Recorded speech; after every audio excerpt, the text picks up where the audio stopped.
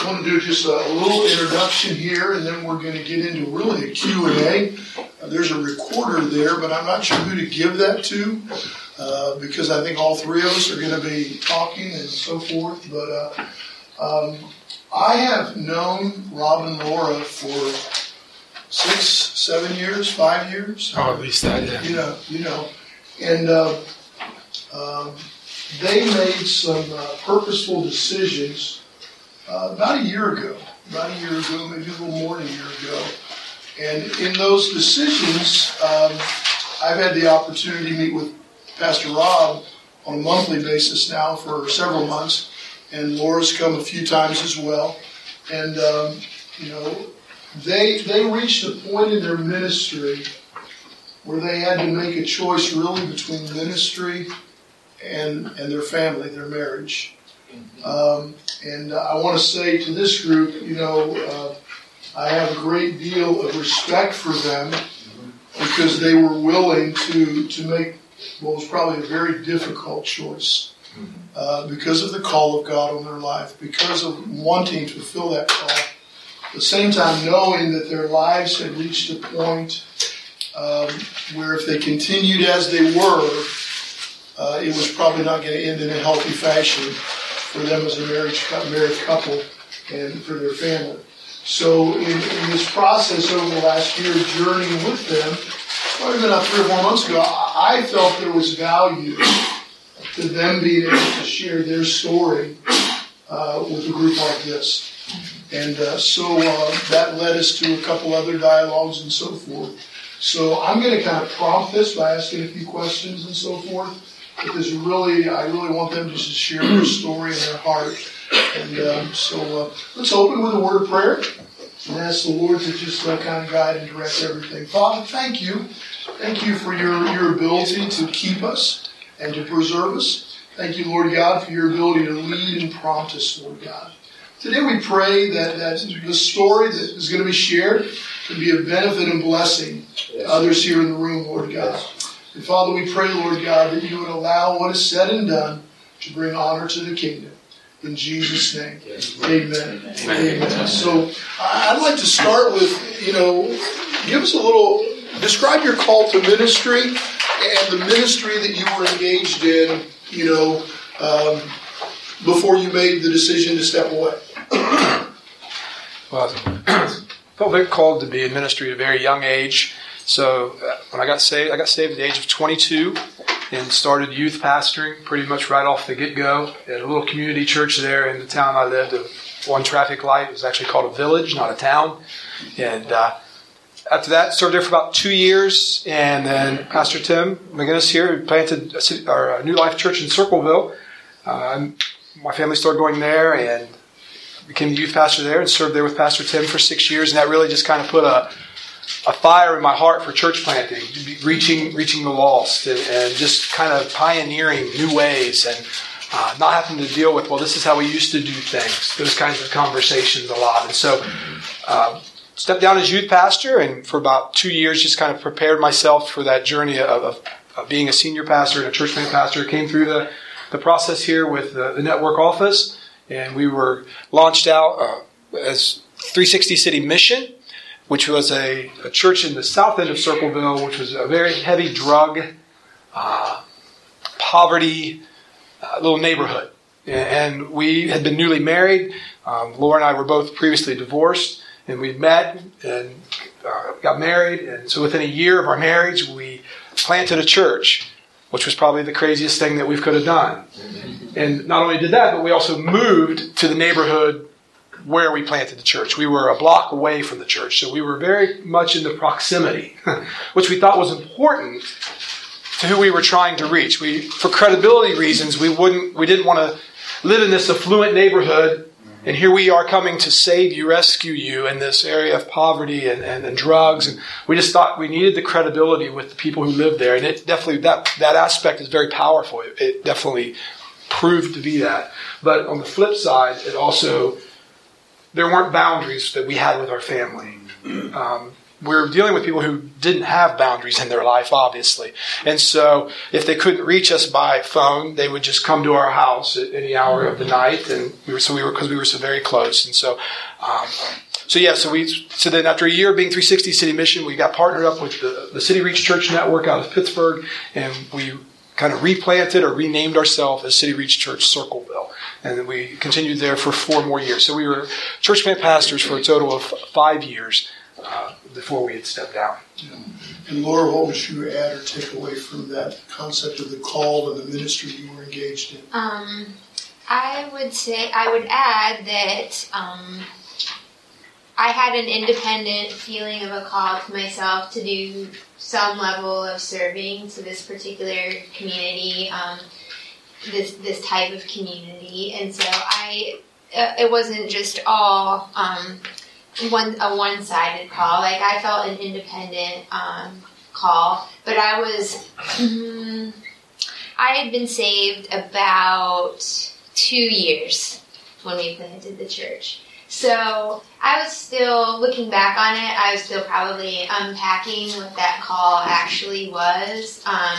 But, being that God had brought us together, it kind of, took on a life of its own. And that's kind of part of what, we have to talk about is, like, the call versus your call, making sure that you know exactly what it is that God would have you to do, because it's very easy to get caught up in, God told me to do this. And I believe that He did. It's just, we perhaps lack some of the guardrails that we're talking about. Sure. So, newly married, newly saved, planting a church in what we would consider an urban community, which has probably an exponential increase in a lot of the challenges that our world faces today. Okay, so and then describe the dynamics that caused you to make the choice. What led up to you saying we can't continue like this? To have to make a choice between a ministry that you felt called to, that you birthed. It was your baby.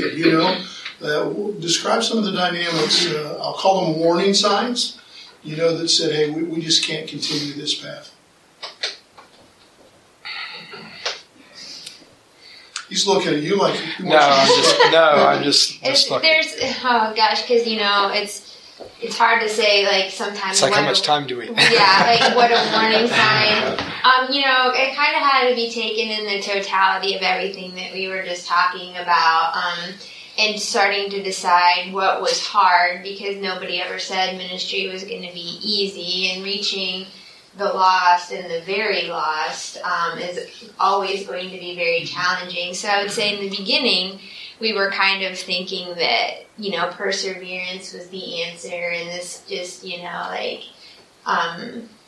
maybe even sometimes struggling with guilt, feeling like, this is just a lack of faith, and it's never going to be easy, and so somewhere in there, though, warning signs started to come up, and it was just so very stressful on our new marriage, and we didn't have very good boundaries with the people that we were reaching. And we didn't have a lot of people in our life that were intimately connected to us, encouraging us and bringing us along. So when we started to feel as isolated as we did, that was probably my first warning sign was, we're really in this, like, on our own, and no one's going to step in on our behalf and say, you guys need to take a break. Like, nobody's going to do that. We were involved in a network we were starting to have a lot of inner turmoil in our marriage, and our leadership was definitely aware of that, met with us on numerous occasions to talk us through it, but at times it felt like we were just being rehabbed and put back out on the street. Like, we have to pull them up, give them a good talk, and just send them back out, and then we'd end up back in the same spot. And so we were cycling. And I think for me that was the biggest warning sign is we were cycling. And cycling without seeing any change or any And improvement. if anything, the change being it was getting a little bit worse each time, not better. Okay. Yeah, I think there was just some realities of I had 2 children from the previous marriage, and so we were not only a newly married couple who came from two divorced people, which obviously there's reasons you get a divorce, so there's hurt in your life that still needed to be processed through, feelings that needed to be felt. Sometimes we don't want to do that. We just want, and I guess I could speak probably more for myself. Ministry for me kind of became. I thought it would be my healing. It's not. Jesus is our healer. Ministry is never meant to be your healer. And so there were some unhealthy codependencies that I think that I had with the congregation and the congregation had with me. As I like to be needed, and they needed to be needed. And so we were only trying to establish this marriage. We're trying to establish this step family, which is a whole. I use the word monster. I shouldn't. Sometimes it can be a monster of its own. It can be difficult. It's challenging. Let's just put it that way. It's challenging. So 2 divorced people carrying their suitcases of past hurt into this. 2 children, 10 and 14 at the time. A church full of hurt people who you can't put into leadership because you don't even know if they're high still when they're coming. You can let them be a greeter or scoop ice cream at an outreach. That's about as far as you can go with it. And so you have a challenge getting people to come to your church because they don't like the fact that you are reaching so many people that are using drugs, which can upset you as a pastor. Because who are we going after, right? The lost. And so it was just a whirlwind of kind of all those things that I think, and Laura was very good at pointing those things out. At the time, I wasn't very good at receiving that. And especially the areas of just my need to be needed and just this unhealthy relationship that I think I had with the people, and obviously in many respects the people had with me. And I think that, the decision was just that for true healing to come, so that whatever God has in store, there has to be a tough decision to be made. Because it was just hard to want different results, but change nothing, which is the definition of insanity. And we were in that insanity for a few years. We desperately wanted different results. And we would make little changes here and there, but they just never were, because Sunday's coming, right? Mm-hmm. Sunday's coming. Somebody's always got something that's hurting going on in their life. This catastrophe, this problem. That's always there. I was still working full-time. So we were doing this with me working a full-time job as well. So I was going 50 hours a week at my job, putting on my pastor hat on my drive home from work, and spending just about every evening meeting with people, preparing sermons, meeting with my leadership, planning outreaches, that kind of stuff, holding prayer meetings. So we had gotten very disconnected. And we were doing everything by ourselves, so that was the challenge. We had a literal handful of leadership, but they have their lives and they're taxed to the nines, and we're all doing like 10 different jobs, but they, could come and go, and we were still there. It was a burden that we carried, knowing that we were always going to be the ones that kept the ball moving forward. And as a wife, I didn't see myself as the pastor. I didn't want to see myself as the pastor. I never wanted to call myself a pastor, but I wanted to be supportive and be a leader in the ministry to the extent that I could. But it wasn't really the amount of time that was bothering me most of the time. It was the heart. It was the idea that the people and the ministry was so much more important than our marriage. As a wife, that started to wound me to like my deepest a core, and that would have been probably for me one of the points of no return.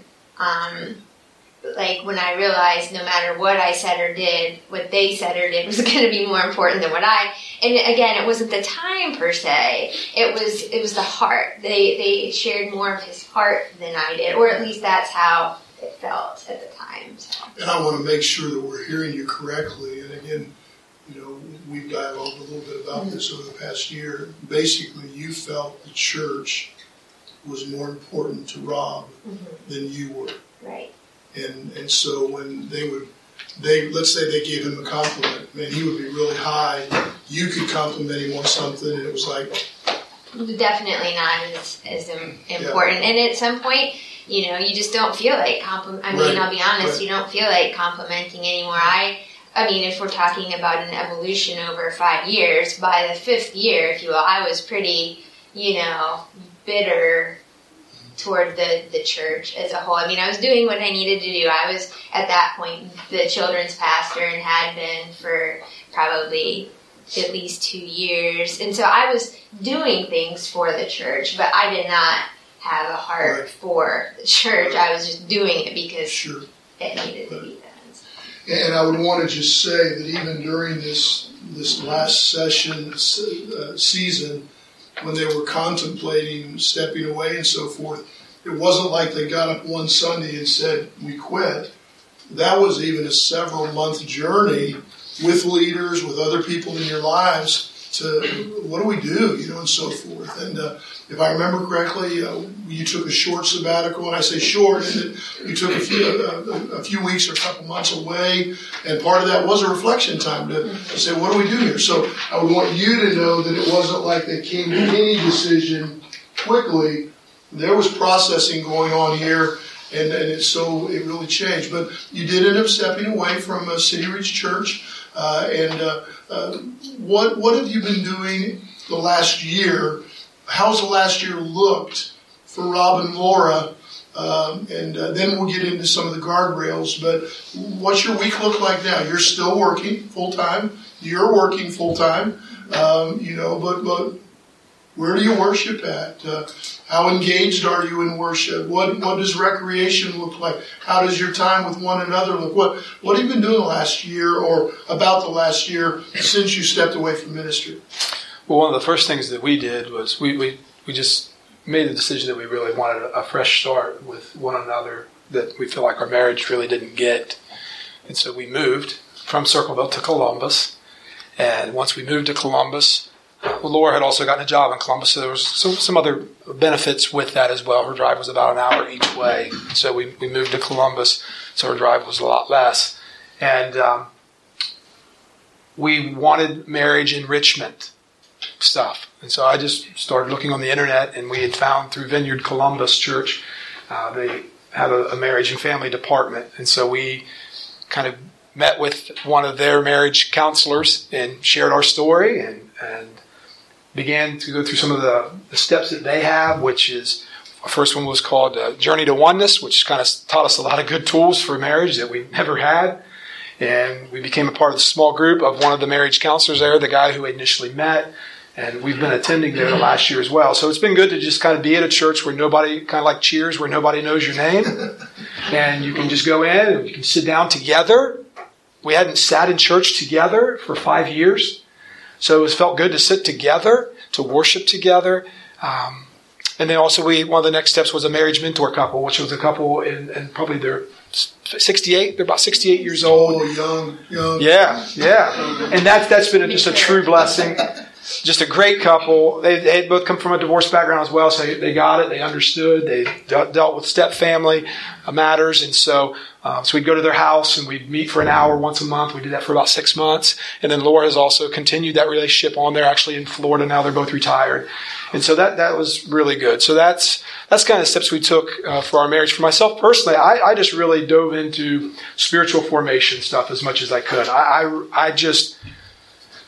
I read and just anything that had to deal with, just basically healing in general and spiritual formation. Some of those practices that I don't think that we probably do enough of to keep balance and to that those spiritual disciplines. And I know it seems like in the church we hate that word discipline. Right. But without it, there's nothing of lasting value that you can get in any of life. We admire athletes who discipline themselves, but when we think discipline in the church, that's too legalistic. So I really just dove into that personally, myself, just for my own healing, of just trying to put some things in place for myself to when God would use me again, that I have a healthier rhythm in my own life that I didn't have before. And I think we've tried to do that together as well. More, how would you describe the last year as far as what have you been doing the last year that... Well, going to Vineyard Columbus has been amazing for me because I had only been newly saved, so I only had a couple church experiences up until this point, and coming from this very small church that we were in, I was immediately behind this idea that we could walk into this really big church and nobody had any expectations of us whatsoever. They just... You want to put on the invisible? I mean, we have it, but yet, but we're in a small group, and that's one of the things that's changed for me, and one of the things that I was looking for. We go to a church right now that is thousands times bigger than we were at, but I have personally more personal connections in my big church than I ever had in my small church. I didn't have the same feelings, like the same validation or what have you. I felt very lonely and very isolated in the church because we only had a handful of leaders who I would put in the mature category, and they were carrying ministry duties and life duties, and they had maybe been my friends before we got into ministry together, but after, it's like we didn't have time to be friends anymore, and the rest of the people in the church, because I wasn't working for a period of time, they just weren't people you could really share your life with. I mean, they're coming to you with their burdens, and they're in a completely different state of mind than you are, and there's just nobody to talk to. I mean, I just, didn't have any friends. Right. I had no sense of community, and I wasn't working outside of the home, so my world was really, really small.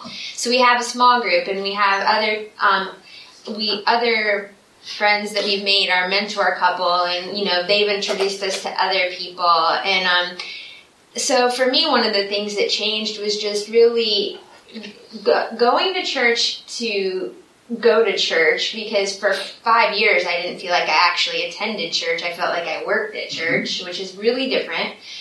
So the opportunity to go to church, to sit next to my husband, to have a sense of community, to be in a small group and just be a participant. Sure.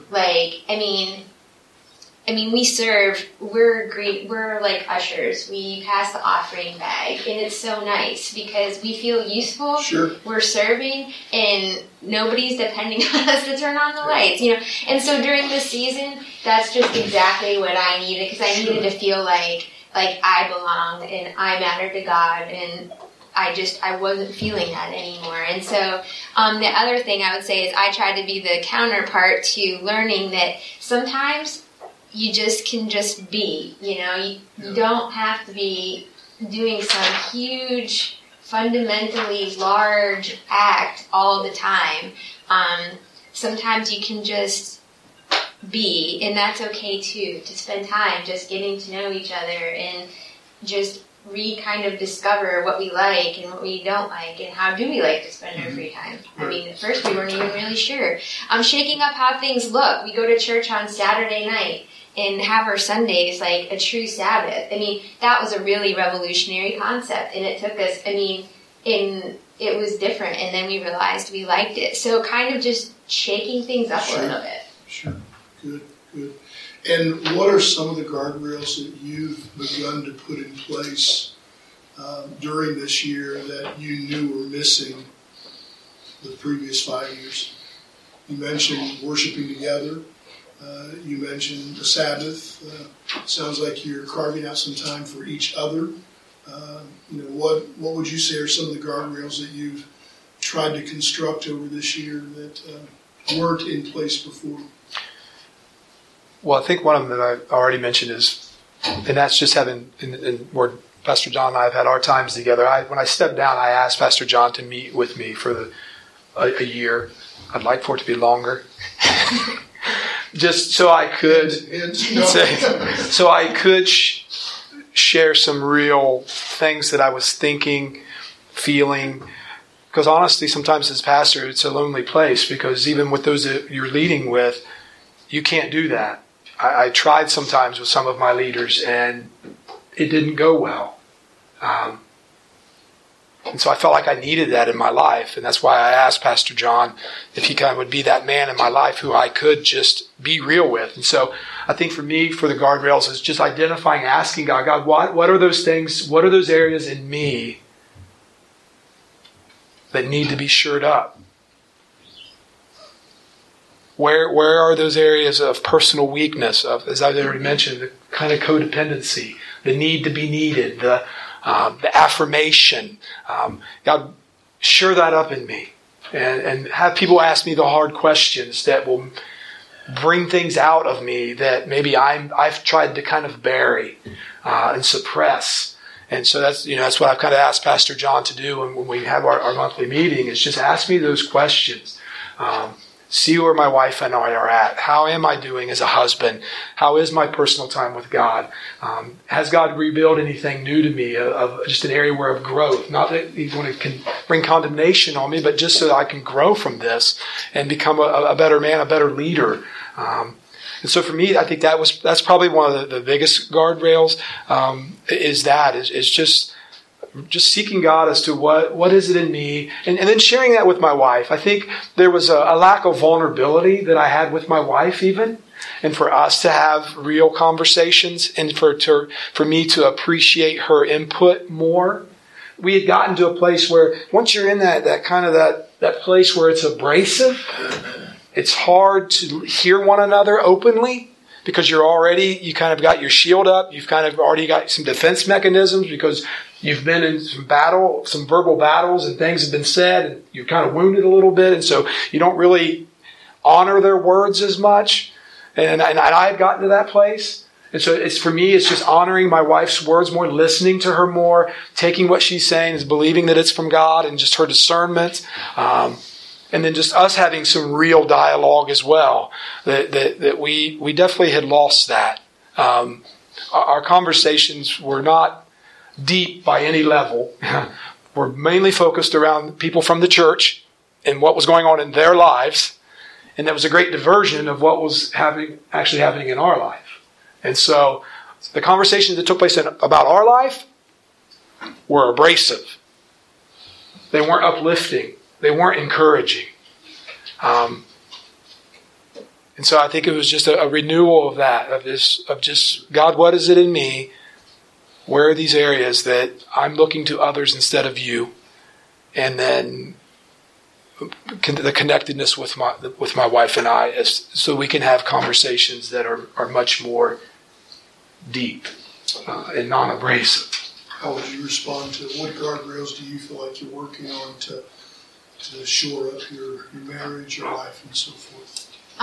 Definitely working first and foremost on the communication, which is an ongoing growth in all marriages. But going forward, because I know that this is just a pause button that we've hit. Particularly for Rob's call to ministry. And I say that because I think one thing I learned about myself, back to what I was saying about what did God really say, serving people is definitely in my heart, and serving children is definitely in my heart, but I don't really think I had actually honed in on what that looked like. It just kind of got defined for me by virtue of a church plant and all hands on deck. So one of the things that I know I need to do is be sure to be listening to God about what my service to Him looks like, not what the circumstances put on me. And when you're always willing to help, like I am, I'm just willing to help, whatever you need, that can, morph into something else. So I'm kind of also learning to maybe think a couple steps ahead and not be so impulsive as to what I say yes to. I don't want to be totally gun shy, but at the same time, I don't want to get into a situation I can't get out of. And learning going forward, because this is just a pause button, and I believe that Rob will return, to, ministry as, a pastor or some kind of pastor in the future. What my role is and what I want my role to be. And so I know that my role is to solely be his wife, a pastor's wife, not the pastor's wife, which is a job unto itself.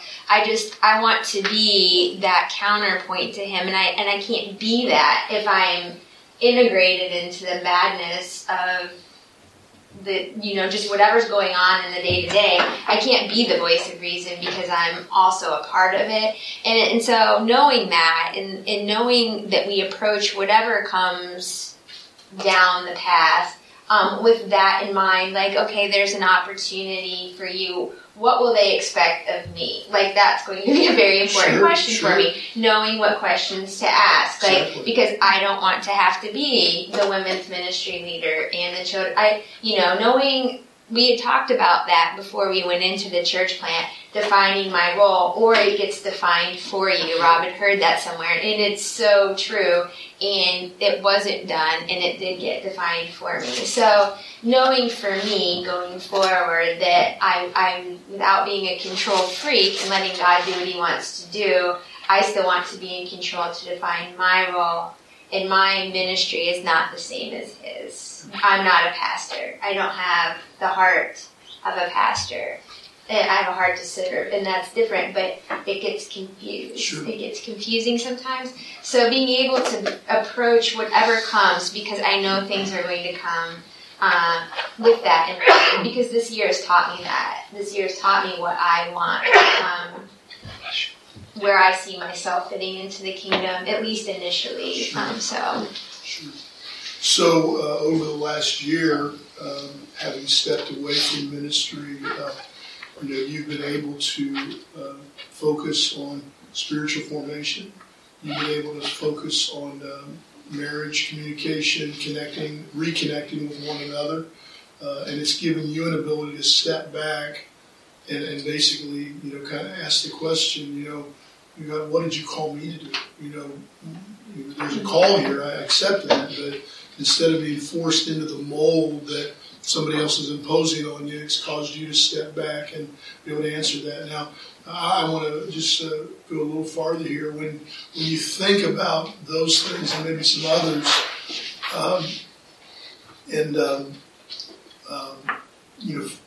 fast forward the clock 2 years, you're back in ministry. You're back in the throes of ministry, and maybe not urban, maybe not that type of setting, but you're still back in ministry, and people are calling, needs, pressing, and so forth. How do you see yourself taking some of the tools, resources that you're learning right now and making them strong enough that they truly will be guardrails for you, that you really can stay connected with one another? I know you're getting ready to adopt, and that's awesome. Congratulations. Value that family, and at the same time feel like, I am being obedient to the call. I use the word balance, and sometimes people don't like that word, but I think that's what we're talking. And how we balance that? What do you feel you've learned over the last year, or are learning? I don't know that we've any arrived there, but you feel like, hey, moving forward, this is what spiritual formation is probably going to look like. This is what connectivity is going to look like. What do you think that's going to look like moving forward?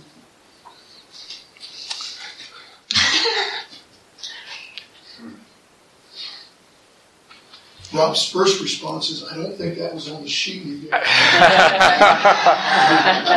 Yeah. Well, I think that one of the questions there, at least in regards to folks who will come with needs, is my role is just to try to point people to Jesus in a way where they realize that He is all they need. I'm not a problem solver. I'm not a counselor.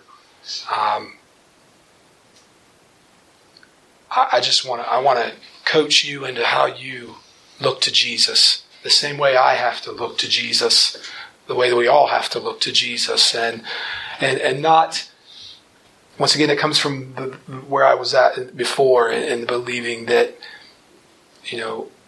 I love helping people. I love encouraging people. It's an area that God has put in me, but I have to balance that to the fact of realizing I'm no one's savior, and I don't want to do anybody else's heavy lifting.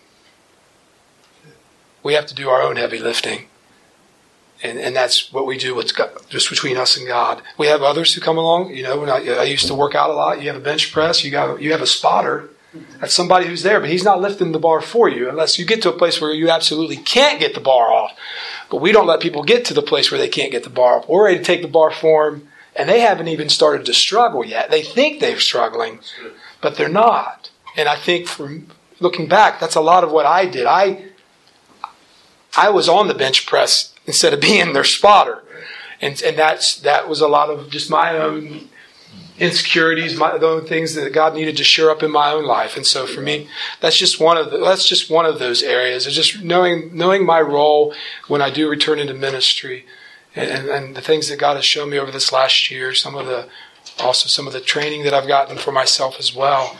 I don't know if that answered your question or not. Sure. So, Laura, what do you feel are some guardrails that you're learning, and how are those going to become rigid enough that they can really protect you futuristically, marriage-wise, ministry-wise? Well, kind of what I just mentioned about, like, in terms of my role, and because I know that if I'm free to be, the wife, woman, and mother that I want to be, and not be being put into these other areas, then I hopefully can be the guardrail, and hopefully at this point we will have had enough healing and enough time and enough trust developed that I can say to him and be the voice of reason, like, this is out of hand, or like, this is not working, or whatever the case may be, that I can be that balancing voice, and to just really be mindful from the get-go of boundaries. That's just so important, because when you give it up, you cannot take it back. If there is one thing I learned with people and working with people, there's no dialing it back. You just can't. So knowing those things, but how accessible is he going to be? Like, and not being afraid. I think that's another thing, is having some experience with other churches, and other people who've gone to other churches, is it's okay to say no. And somebody might get really mad and leave. Oh well, that's not really your responsibility. That's their responsibility. So being afraid to just say, we don't provide that service. Like, we're not counselors. We're not going to counsel you on your marriage, but we can point you in the direction, the church can point you in the direction of a counseling ministry or something, like, the right tool for the job. And, instead of feeling like we have to always say yes or always accommodate, it's okay to say no. It's okay to say we don't do that. It's okay to say, this is the person that does it, and if you want it to be me, I'm sorry. This is the person that does this, and I don't go to every house. I don't make every phone call. So, it's just kind of having those types of, those thoughts really ingrained in us, and particularly in Rob, that said, I can say no, and it's going to be okay. And if that person doesn't like me today, that's all right. They're obviously not, we're not going to just change who we are to keep people happy, and that's kind of the quagmire we got into, is making so many concessions that later on you can't take back. You just can't. So, that's where I see my guardrails. I think it's what you said about, once you move that guardrail, you can't take that space back, because then there's an expectation not only for that person, but for others in the church as well. And that's why and people talk. And, we had one of the, hardest things to do. But we did it. We stepped away, and it was a lot harder for Rob than it was me. But, and one of the reasons we moved was because we knew even if we weren't pastoring the church, people still were going to look to us to answer all of, just pay for things and just do all the things that we had been doing. And, people text me, and I just didn't respond, because I had to put up that barrier. And, so kind of learning, like, this is how accessible we're going to be, or this is what and kind of carving that out for us, for ourselves, on the front end, and then being really sure so that because it'll get hard, I know it will, like, it'll be tempting, because, as Rob has told me many times, when you have a pastor's heart, it's hard to not feel like you have to have all the answers. And so, I feel like, we have to be really, really strong about that going in. Yeah. But Rob, you said it in regards to the bench press and so forth. And, I think sometimes as pastors, particularly if you're leaning to more of the pastoral gifting, that care part, we almost can develop like a Messiah complex. Like we're the ones that died for these people, or we're willing to die for these people, and Jesus is the only one that shed his blood for this group. And again, that doesn't mean we don't care. That doesn't mean we don't minister. But I can't save them. We can't save them. At some point, they do have to make a purposeful decision that says, they are going to do some of their own lifting. And that's a challenge sometimes when you have that pastor's heart. There's some guys that don't have that heart, and they're like, "What's the big deal?" Just tell them you're not available. But if you've got that heart, that's easier said than done. So, any questions for Rob and Laura? I have a couple questions. Did you guys, while you're pastoring, take advantage of like pastor's retreat or anything that you could go pull yourself away and go to the retreats? And then second part after that, Laura, you're talking about cycles. I'm the C4 church planter director, and we'll plant a lot of churches. And I see people like that. And you're saying that they came in here, pumped you up, gave you a good word, and check you back out there. What could they have done, or what could an organization done that's a key, give you a good word, and get you back out there, but that's not what you needed? How do you break that cycle? Answer the first question first. Yes, we did. We went to pastor's retreat. One of the things we really liked the one up at Kalahari. Love the water rides. And good. We did take the pastor's retreat, and we did take vacations. It's hard because we were able to take some time here and there for ourselves. It's just that everything else was so demanding. It was like it followed us there. It was really hard to get completely away. And for Rob, he was away but never away. Yeah, I think just like it was in his mind. It was just. At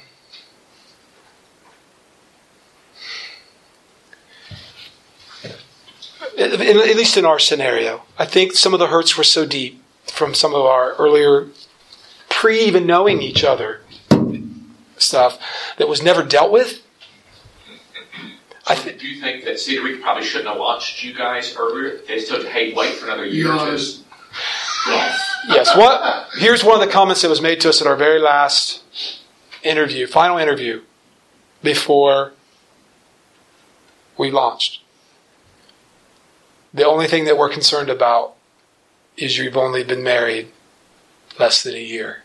So a red flag. Red flag. Looking back on that, but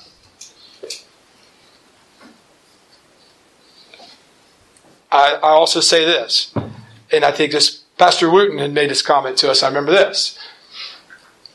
That was like next to the last interview. Last time with Pastor Wooten and a group, Dave and Kay Gross, I forget who else was in the room. Pastor Wooten said, we're glad to be on this journey with you. But he looked at me and he said, I could tell, Rob, even if we weren't, you'd still do it. And that was my own pride that God needed to humble. And trust me, this experience has been very humbling. To step down from something that you did plant, that was in your heart, It's humbling. And so, but there is wisdom in many counselors, and should have listened. I was like the horse already in the gate when we got married. I was ready to go, and one of the things, yeah. So, but yes, I want Laura to respond to that because we've had this conversation. Right, and that was in our very last conversation. We were talking about that, and I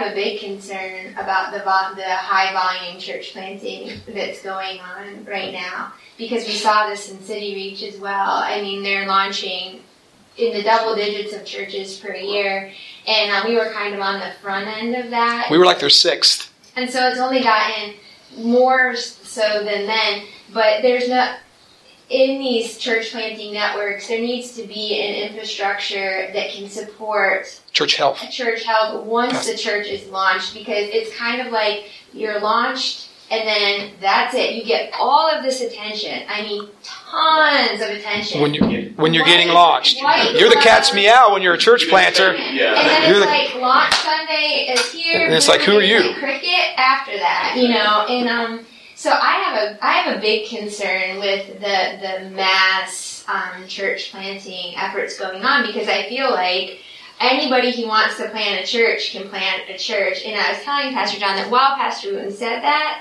like, you might have just done it anyway, that still doesn't mean you should say yes. If there's a red flag, it should just be a red flag. And if we do it anyway, that's our own folly. But I think that churches should, if there's a cycle of a couple times that some couple is coming to you, I think it's an act of great faith to say, you know what, let's take a step back. If that would be the one message I would have for people, is don't be afraid to take a step back and reassess and get stronger and do what you need to do, because ultimately the very thing that you don't want to happen, the end of the church, will happen anyway. And in the meantime, you've got casualties, you've got marriages, you've got kids, you've got people who are part of the church. So to me, it's the greater wisdom to say time out, and for networks to have people who can step in. One of the problems we had in our phases of trying to get to the solution to this problem was asking our network for help, and they didn't have anybody. Front end, but nothing. Everybody wants to plant a church. Nobody wants to help a church. Nobody wants to help. Everybody wants to plant. They want it to be their own thing. And we asked for some help, like somebody to come in and just give us a reprieve, and there wasn't anybody to do that. And so we stepped in for a very short sabbatical using the couple people that we did have, but that was only going to be like a 8-week solution at best. So for people in your position to have, to make it a good thing to help out another pastor, like, as noble a cause as planting a church. I'll get your information. You got to be my consultants for those that are struggling. I wish that people thought it was as noble to come in and help somebody out as they do to plant, to be the church planter themselves. Yeah, it could have been a very different, who knows, I still believe we're on God's charted path for us, but, if we would have had somebody who could have come in and helped us, it could have been a completely different ballgame. And a lot of the church planters don't know what they don't know. And they get out there and this big grandeur was going to plant a church, and all of a sudden reality hits them, hits the family, and hits the kids, and like, what do I do? And the church planter networks don't have the tools, to continue to maintain those. Yeah. But I would, and not to, I agree with you 110%. But what we're talking about today is not just a church planter problem. Right. Yeah. I'm just saying, in the instance of, but we see it right now. In my role. I see guys that have been in their church 10, 15, 20 years, pastoring a traditional church with history, and they're still facing some of the same challenges that you face, different lens, different setting, but their ministry is not healthy for their marriage or their family. And I agree with all that you've just said. I mean, it's not just a church planting problem. It's a ministry problem, it really is. And you were talking about availability, and Earl, one of my former workers, is sitting back here. But, and I remember one time my wife and I, Barb and I, went to Rice Lake in Canada. Okay, we went there with our families, her parents, and all that, I mean, we are totally out of reach of anybody, okay? And we rented cabins, okay? And there's this one phone booth out there in the middle of these cabins, it starts ringing. It's somebody from my church. Number one, how do they, I mean, I can see them calling the office, you know what I'm saying? But somehow they got that phone booth number. I'm like, how is this happening? They had a word of knowledge. I was thrilled to be away, you know what I'm saying? Right. Be totally disengaged. I'm thinking, they found me. How did they find me out here in the middle? They always find it. About 2 years ago, we went Our best time away, our best time away was the cruise we took. Yep. No phone service. Nothing. It was heaven. It was like, even if they would have called, no service. You can't really say that. Yeah, I would say it was like 2 years ago. We went on our first cruise, and like the first day, we were kind of like still getting used to it. And about the second day, I'm laying there, and I'm like, what's this weird feeling? And I'm like, oh my gosh, like, we are relaxing. Yeah. Like, and nobody can communicate. Nobody can come in and take it away from us. Like, yeah, I mean, that's horrifying. They do. And again, we're not speaking ill of parishioners. No, right. But it's the sense that this is a 24/7 thing. Right. It's the sense of especially since these have been exactly. And if ministers and or their leaders around them don't help them put some boundaries in place, it is not going to be healthy. It is not going to be a healthy end because it's 24/7. And you take urban settings and or bivocational settings, and it goes to the end. Because I look, there's some bivocational guys in this room right now, and you put those things together, and it just escalates all of that. So there was somebody. I think these guys do with that question. I'm just wondering, as pastors, do you think that sometimes the priorities get out of sync? God's called us to ministry, so now ministry moves to the forefront instead of God being at the forefront. And then the next step would be spouse and family, and then the next step is ministry. Absolutely. It's very flipped upside Yes. down. Everything is. And it happens so fast. You don't. We put God and ministry together. We do. And everything else is under that. But it's not. And that's why I focus on. He mentioned spiritual formation. That does need to be at the top, but that's not ministry. Yeah. That's not ministry. That's spiritual formation. Right. And then wife, family. And then ministry's down here. But we do, Earl. Many times we don't see any difference between, and our lay people do that too sometimes. Our lay people do that too sometimes. While you were speaking, one of the things I heard is that you were working on your personal relationships and they were helped outside. And so once you work on that, you were released back to ministry. But what I didn't hear is, while you're working on, because it's twofold. One, your personal, and two, ministry.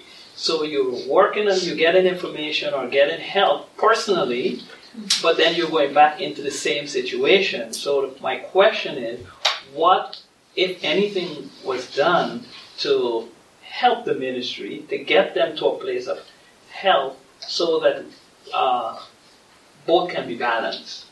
If you understand what I'm trying to say. So you're working on the ministry, your personal relationship, and whatever issues that have been causing you, issues or problems within the marriage. Well, I think that's key. You're hitting it, Gary, because not only does the marital couple, this pastoral couple, need to have guardrails, but those guardrails need to be in some way taught, trained into the congregation to where they begin to realize that these expectations are unrealistic, these expectations. So you're absolutely right. It's not just a matter of a ministry couple retooling some things, but at some point those have to be transferred to the ministry. And many times what happens is because we respond to certain needs, like you said, that guardrail lowers, and that's where we've got to make those decisions. But in training and teaching and so forth, we've got to also make sure the ministry the culture begins to change, or we're just going to cycle back through. So we're out of time. I'm sorry. Go right ahead. I hear people waiting at the door. I lead a young adult group, and I work full time, wife and kid, and so for me, and obviously I don't have a whole church, but I do have a service. I lead a Sunday school. I coordinate 2 or 3 life groups, and I have a great team of people that I've built up. But how do you for me, I'm just trying to think. I try to find ways to do all of that, but it's there's only so many hours a day.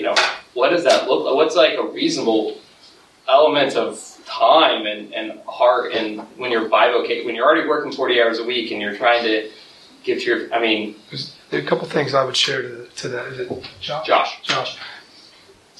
That's a real conversation that you need to have with your wife. Mm-hmm. I can't tell you what that balance is. Sure. Between you, your wife, and what you have going on with, you say you have children as well. Yep. What you have going on with your children's life, and obviously you want to be involved there, and that's a real conversation that between you, your wife, just praying together. That I think that, and not that I'm trying, I just believe in that. That's just, I can't just give you that. Secondly, empower as many of your people you have helping you as you can. Yeah. What are those 1 or 2 things that you are really good at, and then everything else you give it out, you give it away. You empower other people to go do those other things. Don't try to be all. We can't be all to everybody. And that's where we run into problems. Trying to be all to everybody. We are just not that. We're not all that. You have 1 or 2 things that God is really gifted. Andy Stanley talks a lot about that you are really gifted in. That's your strength. And your ministry is blessed by you doing that. That's the most impact. So how can I make the most impact with the least amount of my time? I operate in those 1 or 2 areas that I'm gifted at, and I give everything else away to others under me who I can empower. So that they're 1 or 2 things, and they can spend time with their family. So it's that trickle down effect, a trickle down effect of those under you that you're modeling. Because that's the best thing you can model for those young adults that you're ministering to, is a healthy, balanced life. That's the best thing you can give them. Loving God, loving my wife, loving my kids, and ministering and raising up others to do the same. So I would just go in that. And I would add to that, when you think about your sweet spots and then giving away some things that are not your sweet spot, you may not have at this time the people in your group to do some of those things. There may be some things that just don't get done. Absolutely. And that's okay. Yep. You understand what I'm saying? But so many times we think, well, I'll keep that going, I'll pick that up.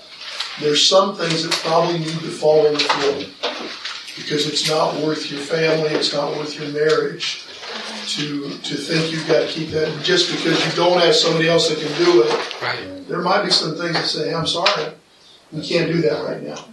And that's hard. And it's particularly hard when you're planning a church because you got that family coming in that wants that. And do you have this? Do you have this? Absolutely. And so you've got to, well, if we had this, maybe they would stay. Or maybe, so you feel that pressure to try to become all things to all men. You can. And so you just can't do it. So thanks again. God bless. Thank you, Robert, Lord. Appreciate it so much.